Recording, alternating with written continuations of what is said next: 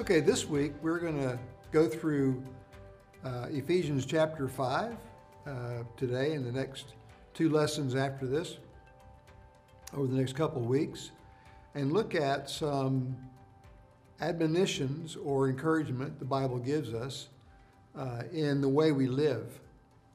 It starts out in Ephesians 5, the first 10 verses like this. Therefore, be imitators of God as beloved children.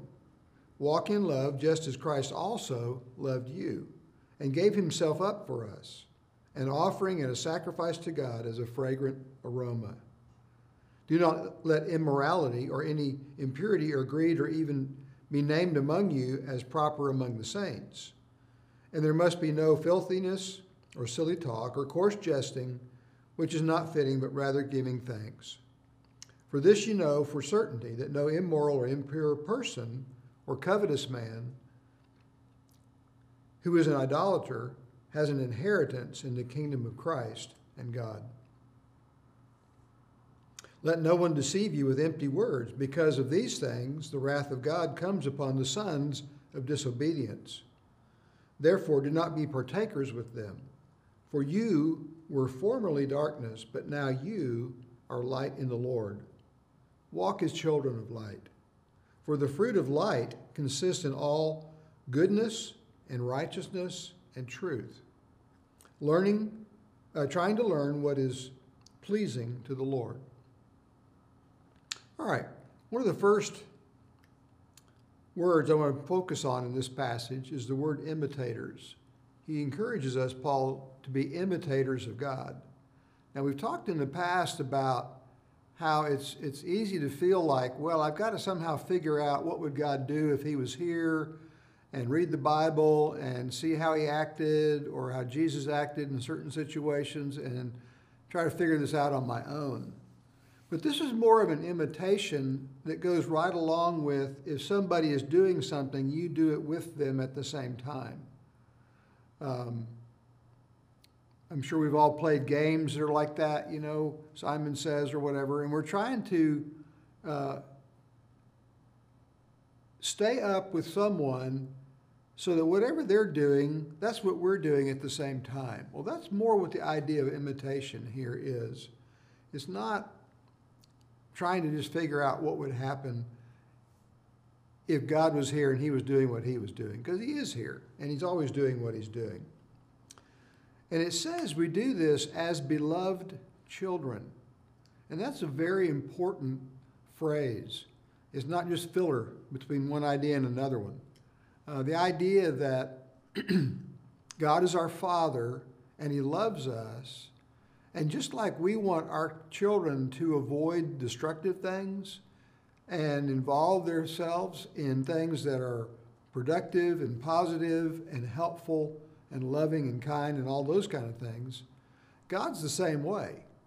And so as he is leading and guiding us by his Holy Spirit who lives within, through the Word of God, the Bible, and the things that he speaks to us by the Spirit, he is encouraging us to live the way he lives.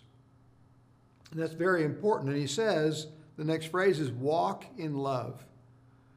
Because literally everything about God that is expressed in everything he does throughout all of creation, and especially in us, is wrapped up in this concept of love. It's wrapped up in the fact that God is love and he's always loving. And so if we're with him and he is with us, if he is in us and we are walking alongside him, if you will, or walking with him, all the words we try to use to describe this relationship, which is really difficult because he's actually inside. And so as he is living, our acts of faith are actually cooperating on the outside with what he is doing on the inside. So that when he speaks loving and honest and truthful words to other people, that's what comes out of our mouth. It says we're to do this just as Christ also loved us. And we looked at several weeks ago, I think it's been about 8 weeks back, maybe twice that far back, how Christ, when he lived on earth, he talked about how he did nothing of his own initiative. He only did what he saw the Father doing. He only spoke words, he said, that I heard the Father say, what the Father is saying.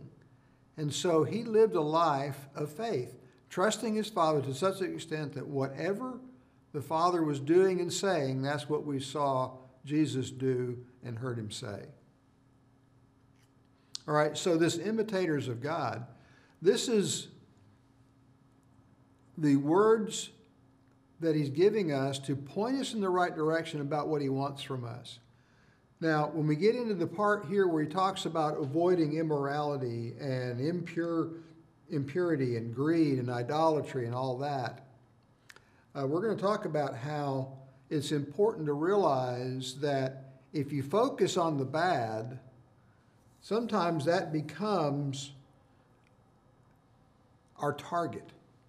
Okay, so remember, it's always about you and I as God's child learning from our Father, not in a classroom somewhere so we can go out and figure out how to apply this ourselves, but learning from him in the moment. What is he doing? What is he saying? With the backdrop of Scripture and things we have learned that make it easier to recognize things that are not consistent with his character. Okay, so if our focus is on him, and rather than the evil or the bad or the unproductive or the destructive thing that's trying to get our attention, I saw a show one time, I think it was Frasier, and he and his brother were going to get in a bicycle race. And the brother, to throw Frasier off track so he could beat him, said, whatever you do, don't run into that big blue mailbox over there.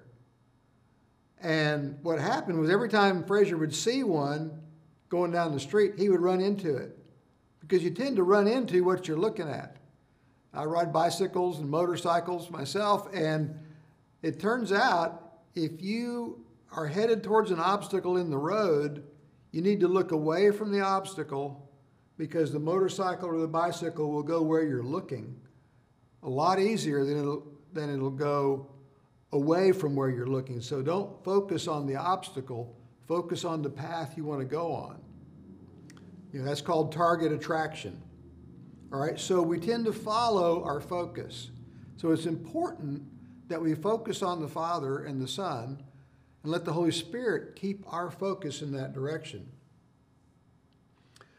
And what he's going to help us do, partly by pointing out the things we're to avoid, is he's pointing out the things that are inconsistent with who he is. It's important to realize that I won't know what's inconsistent with him if I don't know him.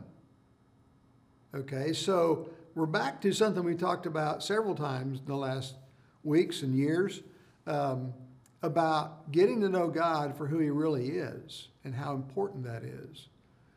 Years ago, one of the youth ministers that I had in a church spoke about visiting I believe it was the Federal Reserve Bank, and they took a tour of the bank. People will take you around and give you a tour, and they came to this one area where the people looked like they were counting money, but as they were counting really fast, just flipping through those bills, every once in a while they'd stop and they'd lay one bill off to the side, and they'd go back to counting, and they'd stop and lay another one off to the side. And he asked the tour guide, what are they doing? And he said, well, they're picking out counterfeit bills in the money that comes through here. Because this wasn't new money, this was old money that was coming back to the Federal Reserve, and they were picking out counterfeits. And he said, well, how in the world could they even see it? They're going so fast. And the tour guide said this, well, they have looked at real currency so long that anything that's not real really stands out. Because if all you do is study counterfeits, some of them are pretty convincing. And we think, well, this must be right because it looks a lot better than all the rest of them. But if you study the real ones all the time, then anything that's different really stands out. The feel of the paper, the color of the ink, whatever it is, something will stand out as not matching the truth of what the real dollar or the real bill looks like. Well, that's what it is for us and God. The more we focus on Him, the more things that aren't like Him kind of stand out pretty easily. Okay, if all we do is study all the bad things in the world, what happens is many times we begin trying to grade those things. Well, this one isn't as bad as that one, and so on and so forth. And we get down to, well, these are pretty good, so we can kind of tolerate those, but we don't want those. And we're kind of like sorting through counterfeit bills when we need to be looking at the real ones and laying the worthless ones aside, because the things of the world, as far as us as children of God, is actually not of any value whatsoever. They don't help us in any way. They don't benefit us, even though they may look pretty good. So part of what I'd like to say today is about the fact that what God is doing when He's training His children is He's teaching us that we are to live according to the identity we have as His child. Let's go back to the beginning of our chapter here. He says, imitators of God as beloved children. We are children of our Father. And there's so many passages that talk about this. You know, you shall be holy, for I am holy. Well, who's He? Well, He's my Father. And so He is leading me to be like Him. The training program, the mentoring, and all that kind of stuff that He has for His children. And He tells us not to be partakers with them, people practicing all that evil we just read about a moment ago. Don't be partakers with them, for you were formerly darkness, but now you are light in the Lord. So walk as children of light. All He's saying is be who you are. Well, I'm not sure who I am yet, but the Father does. In fact, He is what I'm becoming. I'm being conformed to His image. The Bible talks about in Romans 8:29. You know, the very beginning, we've made the point throughout all the teachings we do that God started by saying, let us make man in our image and according to our likeness. So He's still on that. So He's saying, let's live that way. Let's walk as children of light, because you actually are light, He says here. And that is so exciting. You and I are not learning to become something we're not. We're learning how to be who we are. You know, like I've said many times, when you teach a child how to talk and walk, you're not making them human, you're revealing their humanity, the ability they have to do human things that they were actually born with. And when we were born again, we were born with the ability to do the things that God designed us to do, but not apart from Him, but in conjunction and connection with Him, so that as He is living, we are living. That's why Paul said in Philippians chapter 3, we pointed out many times, that here he was, a really good Jewish person, you know, living a Pharisee life, which was a very outwardly righteous life, very meticulous about never doing something wrong, always doing something right. Of course, his hobby was murdering Christians. I don't know how he really justified that, but he felt like he was doing service to God. And the Bible says that the self-righteous will do those kind of things, think they're doing service to God when they kill somebody else who's not like them. So anyway, that's where he found himself. And then one day he realized that all of that was not of any value. It wasn't actually helping him. It wasn't making him righteous. And he said, I gave up all of that in order that I might gain Christ and be found in Him, not having a righteousness of my own, but the righteousness from God on the basis of faith, that I might know Him. And so he realized that when he became to Christ by faith and was given righteousness, the purpose of that righteousness he was given is that he might know God. There's no longer a barrier between him and God. He could know God. And it says that I might know Him and the power of His resurrection and the fellowship of His sufferings, and being conformed to his death, that I may attain to the resurrection of the Lord. So he's saying, I want to live now as though I'm fully disconnected from the world and living only as a resurrected member of the body of Christ. And he said, not that I've already obtained it or am already perfect, but I press on to make it my own because Christ Jesus has made me his own. He said, I realize I'm growing still. I'm not at that place where I always follow the Father by faith and always speak the words he's speaking, always do the things he's doing. But he said, I press on to make that my own.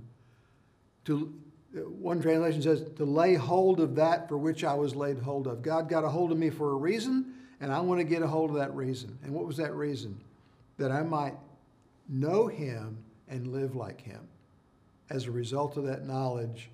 Not head knowledge off away from him, but knowing him in the moment. This intimate relationship where we walk together and talk together so in sync throughout my days that what other people see and hear is actually God. They're seeing him work and they're hearing him speak. He's just using my body to do that as I surrender it and yield it to him by faith. Well, this is an exciting chapter. Yeah, he points out some of the stuff we're to stay away from. You know, when you see the big blue mailbox, don't focus on it. Focus away. Focus to where you want to go. When you see sin coming or that ornery behavior and negative whatevers and stuff you don't want to go down, the more you focus on it, the more you're going to wind up right in the middle of it.